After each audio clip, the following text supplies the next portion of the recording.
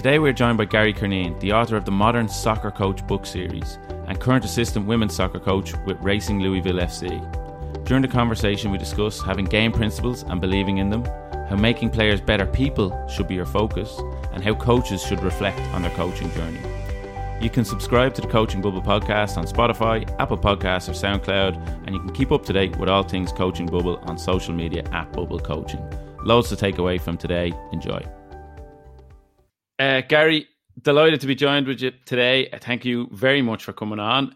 Bit of a time difference, so it's the end of my day and the start of your day. But just on that, I suppose the fact that you're working professionally in soccer over there in the US, you might maybe give us a taste of your sort of daily or weekly schedule, if that's all right to start off.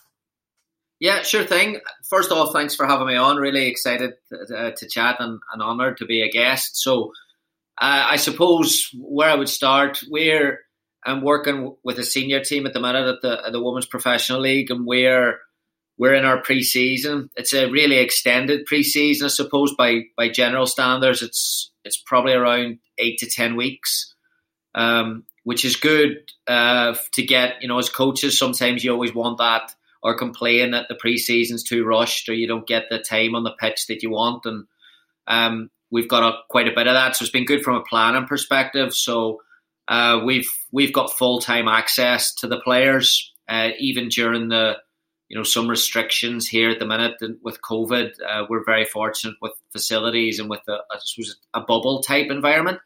We can get them in. We're probably doing 5 days to 6 days training at the minute, almost like a day and a half off, where they've got like a half a day, I would say, is recovery day, and then a full day off, which is like a mental and physical break from it. As coaches, because it's so early in the season, we're on like almost, I suppose, 7:30 a.m. to 7:30 p.m. at the minute. 7 days a week. What's kind of extended our days is the planning and the review. So, and I think that's where I've seen a big change actually in recent years, just at this level, a little bit more time to really get after, to be a bit more specific with the plan of training sessions, and maybe a bit more specific about who we're trying to put where, and then on the back end of things, a bit more specific on delivering feedback, and then a bit more specific about putting processes in place. So it's been fun. A lot of work I do after is through video. So I probably spend the first part of my day just planning for me, like we do a presentation before training session.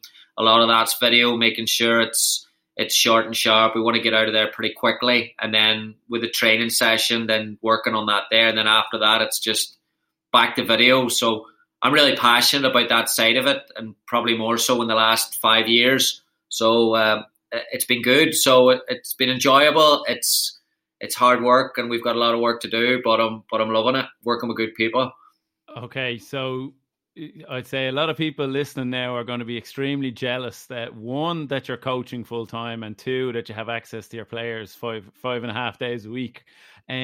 So there's a few things you mentioned that I'd like to touch on, but the planning thing piqued my interest first. Okay, so you talk about planning and you talk about being specific in what you're trying to do and how you're doing it. So could you maybe give us an example? And I'm not looking for big tactical secrets or anything like that, but maybe on a sort of a macro level, and how that goes into your micro level. And does that make sense? Like maybe how your long term or your big aspirations, how that feeds into your daily training sessions. Yeah, so I suppose the challenge with this philosophy question, like I think philosophy is a big part in the last 10 years of coaching. We've moved towards this idea of what the coach wants, and I think Van Gaal probably put a big emphasis on that there across the world, and then Mourinho has helped kind of glamorize this idea of the coach and putting in a game model and a tactical system that you're trying to work towards, rather than, I think the challenge with that is that because the game in soccer today is moving like opposition analysis. I think it used to be, well, you get them in pre-season and you work towards a certain system. I think now you're working towards a set of principles because you want to be flexible enough, because the game's so different every time you play a different team, and someone will work something out. And especially at the professional level, the access to scouting and data as well is that they'll probably identify your strengths and weaknesses 4 days before the game. So for us, being specific is being consistent first and foremost in what those principles are, and then trying to deliver every day, and getting players in those areas that, are they playing the same? Are they playing in the right position? Are they solving the right problems? Are the relationship between units? So there's so many dynamics in it where, it can change. It can change to where, like, oh, well, it's not she's going to play number 9 every day. It's a sense of, all right, where's you try and break it down, but at the same time, it's trying to make it as cohesive as possible. And for us, that's done through the principles.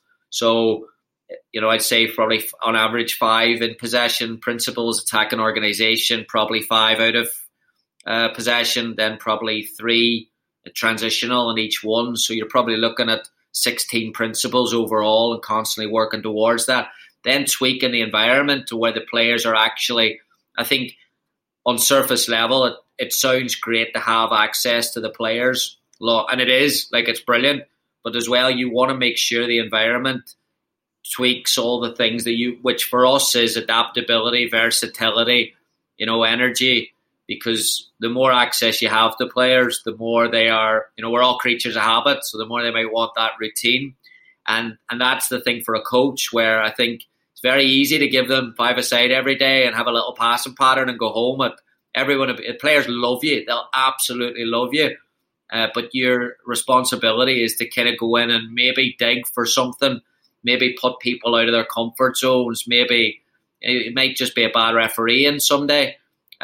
And then, people don't really enjoy that there, but that's the way to kind of make them better. So you put all these things together, and all the time, like you're trying to look at it with a bit of empathy as well to see, you're trying to push the players, but not push them so much that they don't know what's going on. So these conversations are constantly happening. And I'd love to say that there's a template to follow, like a periodization chart. But some days it's just changes every day. You might be ahead of where you think you are in one area and behind in another area. So I think that's why a good staff and good communication is important. But I don't think there's a one-size-fits-all approach. That's something I've definitely learned in recent years. Yeah, but I think it's really interesting what you say there, Gary, about that you're not, let's say, trying to play to a specific system, but more trying to play to the principles. Okay, so trying to play to principles of play and maybe focusing on the process maybe rather than the result, etc. We hear that an awful lot, but you just explained that there, I suppose, in a practical sense. But what I'd like to ask you is, where does the principles of play come from the head coach and it's down and that's it? That's how we're doing it, folks? Or is there a sort of coaching philosophy from the head coach, but then everyone else, including players, would feed into those principles? Or I'm just wondering, and I'm curious about how you create that buy-in to stick into that.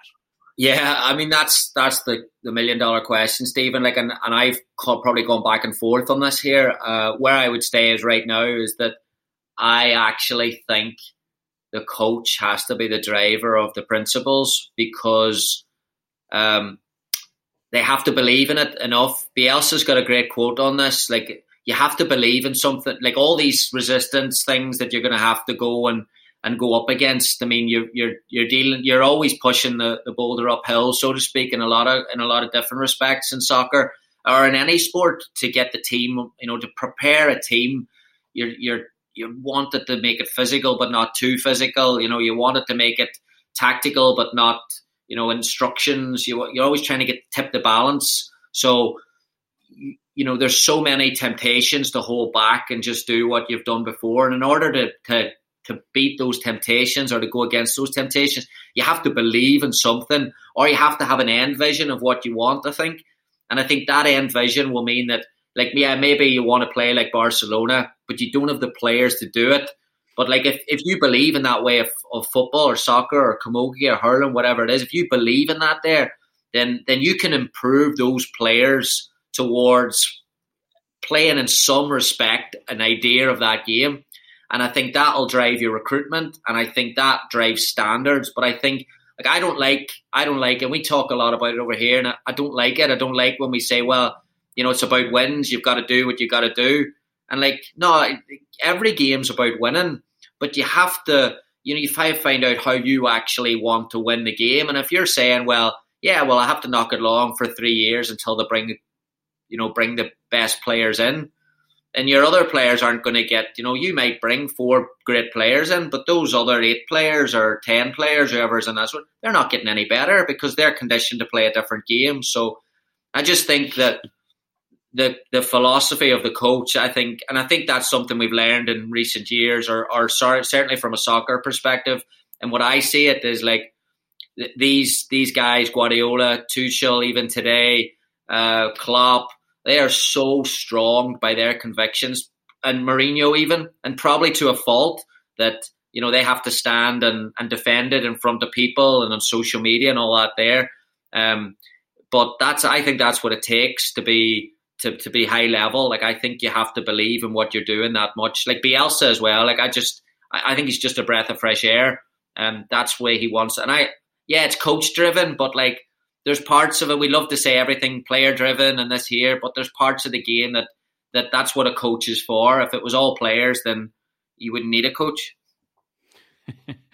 Okay, and my follow-up now... they would enjoy that some days. Okay, but my follow-up, Gary, now to that is then, I suppose, you said you've come around to the way of thinking that it should be, the principles of play should come from the head coach or the manager or whatever that may be. So has your own philosophy changed much over the years in terms of how you want, let's say, if your principles of play to be? Have they changed? And if so, I suppose, how and why? I'm really interested in the why, because we speak a lot about coaching philosophy on this show, and people give us some great examples, but the way you're talking there, it sounds like maybe you've developed yours through a certain period of time, and it might be interesting to share.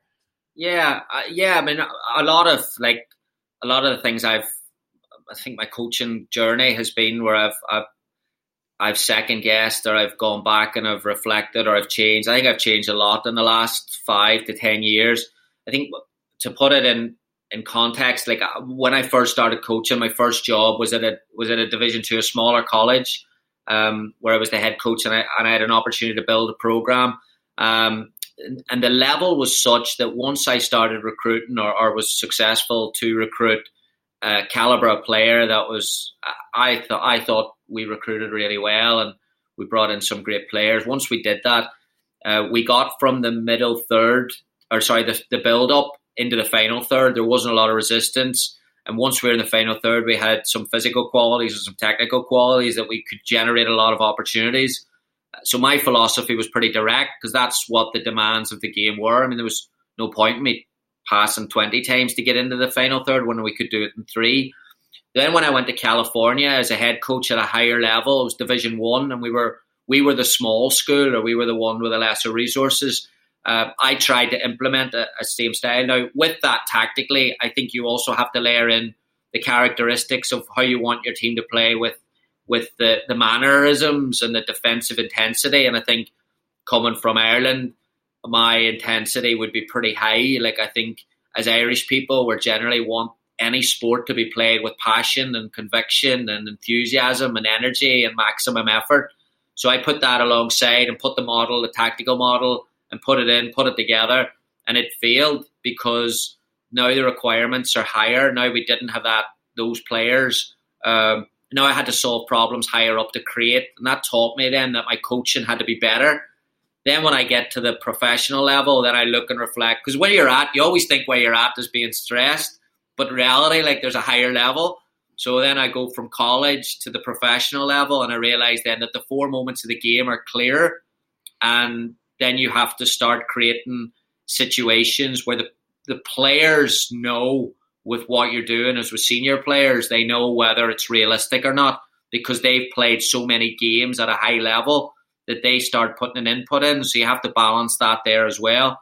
And that was something that I learned in Chicago, where they had to really believe in what it was. They had to believe and see it and feel it. And then you have to go through that there. So you move more to the players end. Whereas in college, my philosophy was way coach-led. But I probably thought at the time that I was a player-led coach. But like looking back, it was my way or the highway.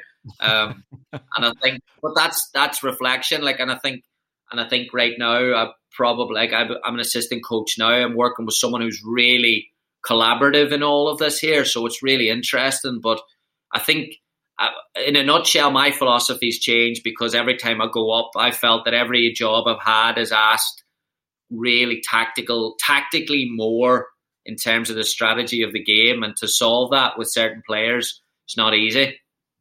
Yeah, but the fact that you're continually stretching yourself, though, it sort of, I suppose, because you keep taking those steps up, it puts you in an environment where you have to, I suppose, evolve and get better and get more advanced in your coaching.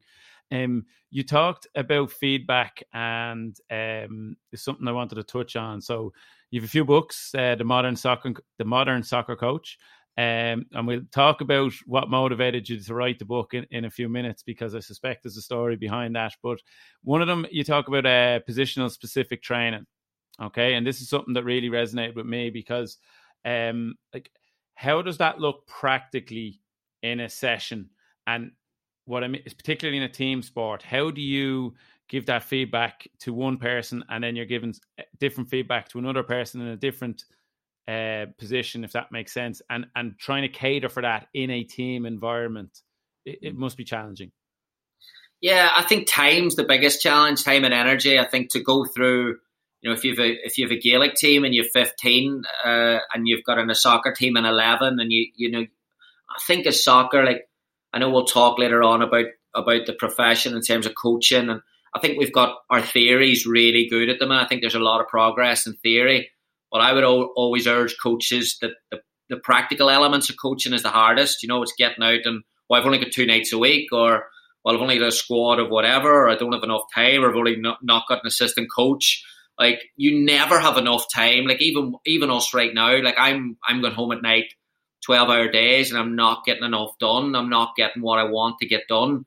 But if I had 4 more staff around me in certain areas, I'd probably still not get enough done. You always want to do more. I think for me, when I look back on the position, like the positional model for me is to get players, at the end of the day, I think any sport involves you executing certain things differently in different parts of the field. And I think you can look and say, all right, well, what, if we play attacking fullbacks, if we're like Liverpool and we want Alexander-Arnold and Robertson, and we want to utilise players like that in the final third, how could I do that? And I think in soccer, sometimes to a fault, we work on creating the opportunity. Well, we could build strategically through X's and O's and then get the players there. But if those players can't execute that skill under pressure, time, space, whatever it is, then it's going to be pretty difficult for it to be maximised. So I think you have to take a step back and get the players that repetition. And I think that's where, I think they're not shouting it from the rooftops, but I think all the clubs today who are operating at a high level are bringing in some specialists to help different, like set piece specialists or ball striking coaches or whatever it is. And I think that's where we should be looking as coaches at every single level. So to bring it back and say, all right, well, I can't do that for every single team.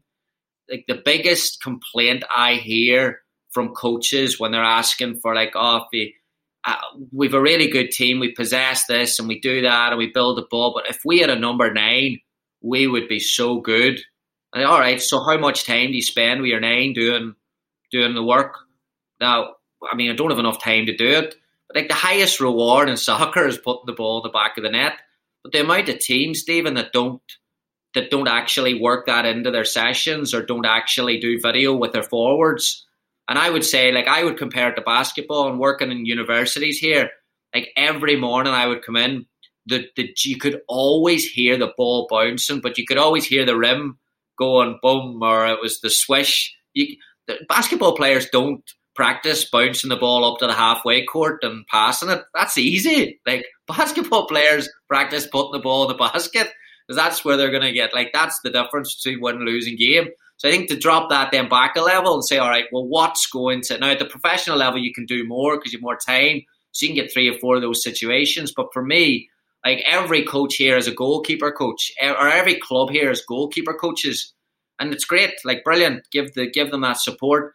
But put support as well into players that are going to, number 9s make the difference. Like, no, that's why they're so hard to find, because there's not a lot of them. But I think we can do a little bit more there. So it's almost reverse engineering what you want from your tactical system. And I think every tactical system rises and falls by their goal scorers, because at the end of the day, it'll be whether you win the games or not. So I think we can, to go back and scale back, I think that's what we can do a little bit more of. So now there's layers to it. Like, there's getting a 10-year-old out and doing a bit of shooting with them, or there's doing what clubs are doing now and bringing in data and using XG and using zones and giving them that data feedback.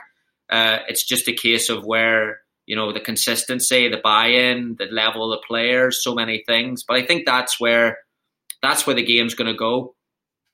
Yeah, it's kind of refreshing to hear you go back and talk about they still have to have the underlying skills to complete the task they're asked to do. Because I think sometimes and again, mea culpa, like, I've definitely done it myself. We get so caught up in the tactical aspect of the game and how we want to play, and then we just forget about working on the basic skills that we need to get it there. And I think the basketball one was a really, really good example. Like, of course, they're in there, they're practicing the execution, and the tactical stuff can come afterwards. I've mentioned the book. What drove you to write it in the first place? Was it a case of you saw that there was a lot of gaps there, or was it a sense of frustration that you couldn't find anything on these areas that you write about, or was it a case of, I have to get these ideas out of my head and onto paper, or maybe it was all the above? It's probably the third one. I didn't think that I had anything that anyone else didn't have. I didn't think, this is people need to read this. I started writing some blogs when I was working at Division 2 school. I just started writing a monthly, or was it every 2 weeks, just a blog and a diary and stuff like that. And then I would put a training session on, and like this. These were the days that social media was a real hub for the coaching community. Like, Twitter was so different then. It was so good. People were sharing ideas, and people were stuff that you hadn't seen before. You could now get access and people's thoughts. And I just put some stuff out, and it got a decent, like, not great, like it wasn't like 4,000 retweets, everything I was putting out. It was 4 retweets or 4 likes, but I just put some stuff out, and it was decently received. And I felt that I wrote it when I was an assistant coach at Cincinnati, and I was going through. I still, like, two of my dear friends that I worked with at the time, I still had, like, loads of ideas. I was going through it unlocked a really creative part of my mind, to where I was looking at session ideas. I was looking at this. I was looking at that. Now, in the Division 1, you shouldn't really have time to write.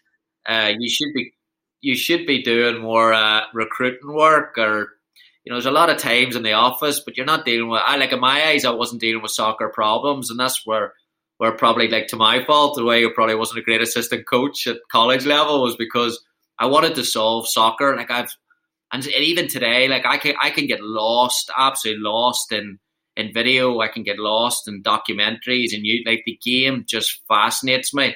And this was at a time when the game, I think, was, like, coaching was really changing. Social media was getting us a lot of exposure to different minds, but also, like, Mourinho was making the non-ex-player coach it was now acceptable. So you could give us all a bit of confidence in our voice, I suppose.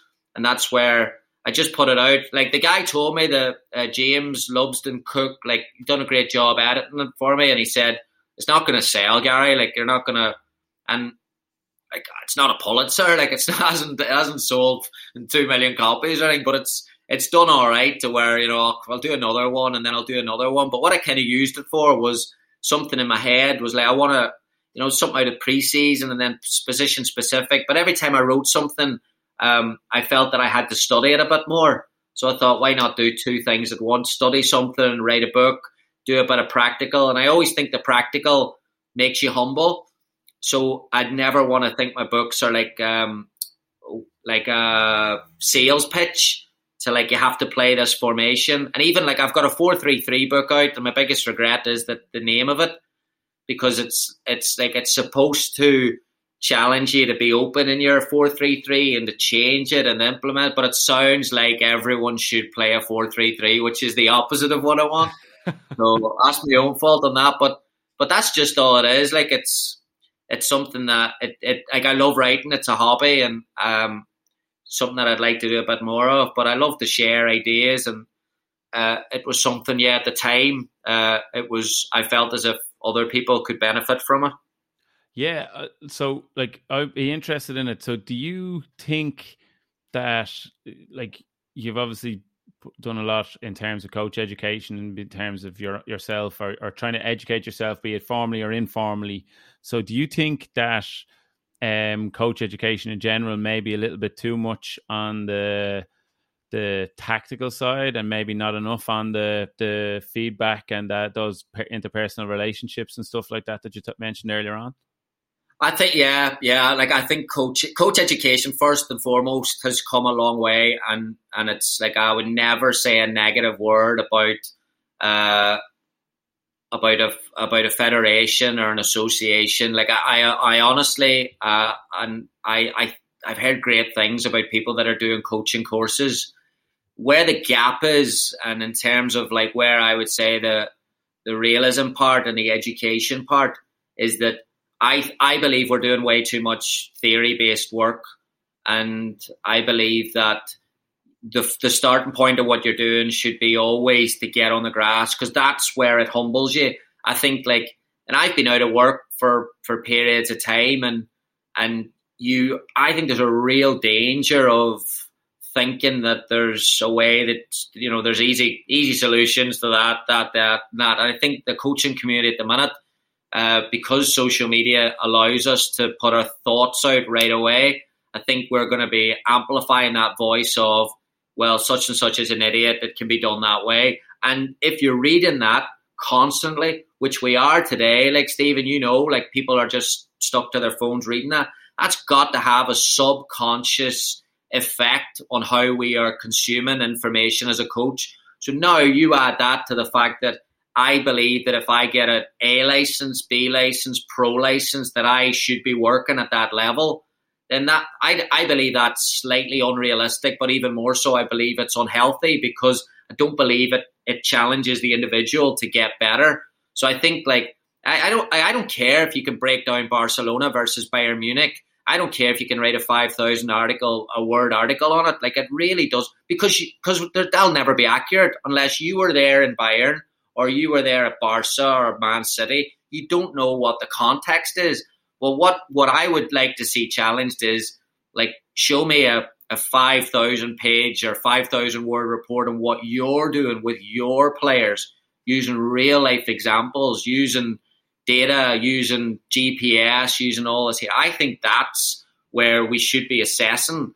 I know that that's hard for everyone to go into everyone's environment, but at the same time, like, I think that's what's going to, I see a lot of people that are putting these game models, these theory-based plans together, but I'm like, that's not good. Like that, working in with a PowerPoint might give you an hour in the first meeting of the year, but there's so much more to it than that. And when everything's falling into place, and when you're struggling, I think that's where you're going to be judged as a coach. So it's tough, but education has got better. I still think we can just use it a bit more. No, 100%. I fully agree with everything you just said. It's the most humbling thing I ever did on a coaching course was having to video myself doing a training session. Me thinking I did a great job on that said training session, and then having to show it in front of the rest of the class, and you're nearly like, you're wondering, going, oh my God, I thought I knew how to coach, and then you're looking at yourself, and I would heartily recommend that if anyone wants to take themselves down a peg or two looking at themselves coaching. just on that then, in terms of like the coach education, and you're talking about the context, etc., you have probably a unique perspective in the fact that you're over in the US now. So where is coaching in the US compared to coaching in Ireland? And particularly I'm interested in how coaching is perceived and as a profession or as a calling over there compared to over here. Like, I think we're getting better, but I would be of the opinion that we've an awful long way to go. Yeah, I mean, I'm not in every, like, I don't go around. I do sometimes, like before COVID, conventions and different coach education events. So reading stuff and trying to keep my ear to the ground. Like, I think our level of wanting information over here is really high. I think our biggest challenge here is that sometimes in our culture here we look for the secret sauce of coaching, and I think we look almost in towards like, what are they doing over there? If it's France, Spain, Germany, England, and whoever it is, Brazil, and then we say, right, well, we need to be doing that there. And I think we might have, there's a lot of US coaches who have done really well and that have made a bit of a stride. And I did an interview with Anson Dorrance, who's one of the most successful college coaches, and absolute legend in the game. And I thought he was really interesting, talking about the fact is our identity as a nation over here. And I always think back to the theory based, like in the tactical, and this is my experience as well. Like I spent a few years going really deep into the tactical side of it, but I also felt that I took a little bit away from my personality. And I think you have to engage the heart, and I think you have to engage, in who you are and what you are. And I always think, like, I've lived in America now longer than I've lived in Ireland, and when I look at Irish sports, I always think like it's pretty consistent across. I said it before, like pretty consistent across the board. I don't think as Irish people we give ourselves credit for the way that we want to play a sport or the way we want to play a game, if it's Gaelic, rugby, soccer, whatever it is. But sometimes in the US we want to make it almost, because we have heart rate monitors, we have all the facilities, we've got the access, and sometimes we want to make it a bit more methodical or a bit more clinical. And I think you need to have a little bit of chaos in there as well. So sometimes, and sometimes the weather does it. There's like, I worked in a climate in California where it was 85 degrees every day with not even a gust of wind, and the grass was perfect. And sometimes that can create a culture. Like sometimes you need, sometimes it's in Fermanagh and the wind's blowing you, sometimes you just need that there. But I think that's, some of the conversations I've had with coaches at the minute is trying to balance this, like creating an environment that challenges the players in a really healthy way and makes it a positive environment, rather than, conditioning them to get everything not perfectly, but in perfect condition. Like the balls are pumped up, they're all Nike balls, they're all $150 balls, the grass is manicured, the floodlights are on, or the sun's shining, and that's not what develops. You need certain, and not like adversity, you don't need to be running up hills and doing all that there, but I think you need to tweak the mind to solve problems. And a golfer wouldn't, play the same course every year and go out and then play a different course. You just have to be able to, I don't know if that makes any sense, but that's when I look at the Irish culture, and I think there's so much that I wasn't aware of when I was growing up. But now, 20 years later, I look back and think, I remember going and playing on one pitch and half of it was uphill. And I thought at the time it was a disaster. I'm looking now and thinking there was something in that. It engaged your mind. You had to do something, and and that's where sometimes over here, we've made a lot of progress, but sometimes we almost approach it as a template.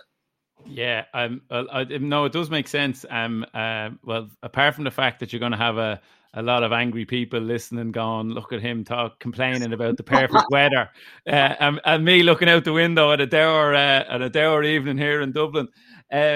But But just you mentioned the environment there, and you mentioned it a couple of times earlier as well. So what you're trying to do there is to try and create an environment where they have to overcome adversity or problem solve or whatever that may be. So have you got any like practical tips? So people listening at home might be coaching under 15s, under 16s team, like a practical takeaway that they could take to create that environment. Yeah, I mean, to go back to that one before, yeah, absolutely. I should be hammered for blaming my dad. Would give me a good kick if you heard me slate about good weather. But like, I have a 5-year-old and he's probably a year or two away from going into a youth soccer experience. And I speak to a lot of young players here and kind of get there. Like, what the weather does, and as Irish people, you're always cognizant of the weather, aren't you? Like, it's the first thing you chat about during the day. But what the weather does is that if it's sun shining and it's 85 degrees and they're 14 or 10 or 24, or if they're 7, gives the coach a better opportunity to sit down with everyone and coach, which means that now the environment can be more likely be shaped, not always, but more likely to be shaped from the coaches, more instruction, more talking. And that's where I look like I have a conversation with my wife. Like, she's like, I can't wait to get him to soccer. And I thought, I wish I don't even know if he'll have an interest in it, but I wish my 5-year-old would have my experience of the coach. It was so cold. You had to move all the time. So there was no coaching. So we learned to solve the problems. Now, when the tempo dropped or when the work rate dropped, the session stopped and it was addressed. Now, granted, like, I became a hard worker, but not technically a good player. So it doesn't solve every problem.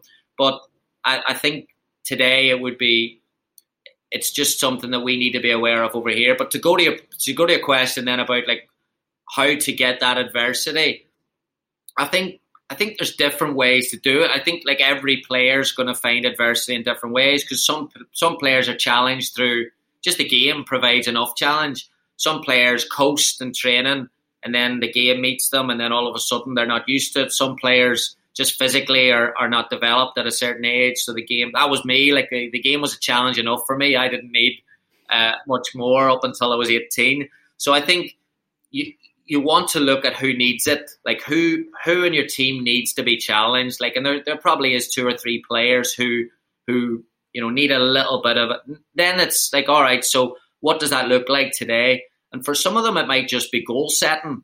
And for other people, it might just be, listen, it can be a Zoom or it can be a chat with parents or anything. It's like, I'd like to, what do you want to go with this? Well, I'd like to go to, do this at an academy in England if they're 13 or 14, or I'd like to go national level or whatever it is. It's like, all right, well, this isn't what that would require. It would require me putting a bit more expectation on that. For other people, it might be, listen, like, what do you want to do? They say, well, I want to be a doctor. All right, well, you're gonna have to communicate. Like, I've never seen a doctor who can deliver bad news to people, not at a professional level. So maybe I'll try and challenge you then. So I'm going to ask a bit more of you during in between sessions. I want you to hold that person accountable. And I think it just goes back to the individualizing the program. Like, people, I definitely, like, a real mistake I made as a young coach was overgeneralizing, prescribing, like, everyone needs to be challenged every day.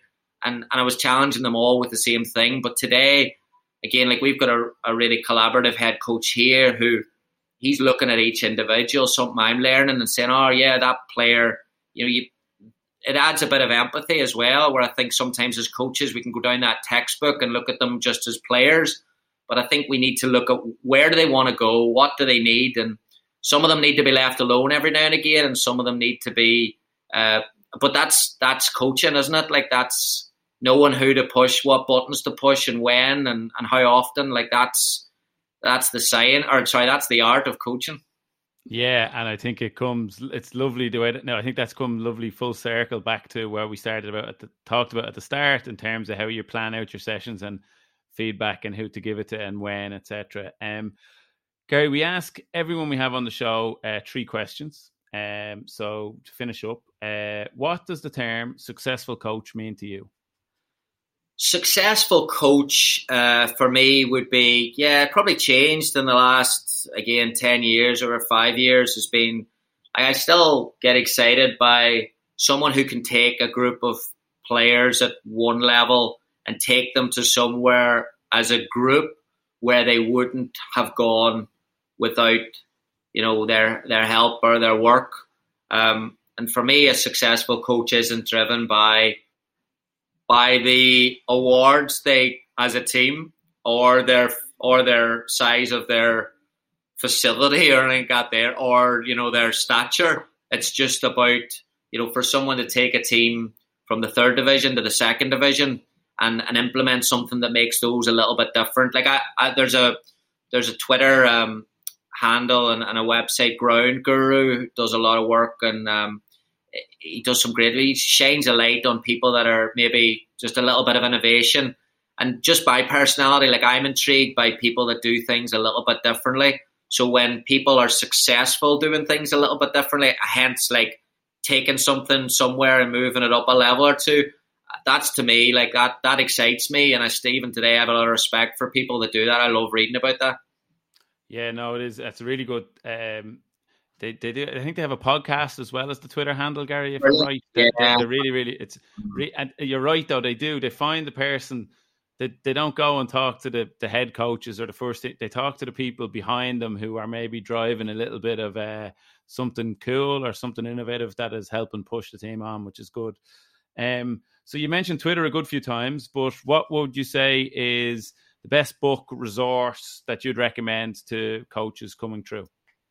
The best book, two books. I was talking about this one yesterday. Malcolm Gladwell is one of me. He's not like a soccer or he's just a writer. He's got a book called David and Goliath. And it basically, I always like when I read a book to be challenged or almost to say, all right, well, let's take something that you believe is like a basic understanding and then stamp all over it and then take your mind somewhere else. And this David and Goliath, he basically, sometimes we lead. I've done it even when I worked at schools with lesser resources. I thought that we weren't successful in certain areas because we didn't have X, Y, and Z. But now he goes through a whole book on how that mindset is harmful, but then also examples about people that have overcome. It's not the Davids of the world, it's the Goliaths of the world, and how to kind of change your mindset. And then alongside that there would be Goldmine by Rasmus Ankerson. Again, similar principles towards success. He goes to Brazil to look at Brazilian soccer players, Jamaica to look at Jamaican sprinters. I think it's South Korea to look at golfers. And then he looks at them saying, all right, well, all these, and look at these places and see what they have in common.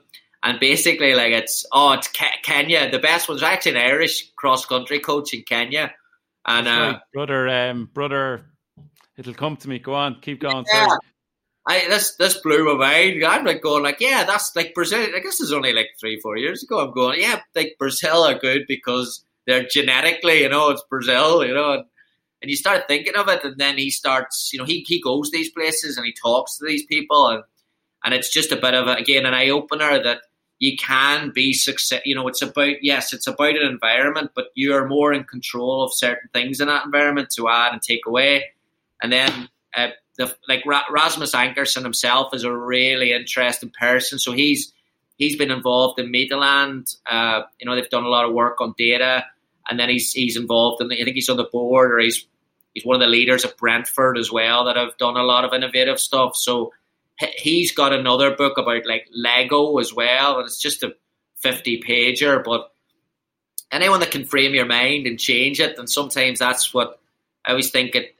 The more I used to think knowledge was the thing as a coach, and now the more I coach, the more I think like knowledge is like anyone can attain knowledge, anyone can read a textbook, but the ability to almost unlearn something, question something, admit mistakes, admit faults, see the best in people, be forgiven, all these things, just be more open-minded.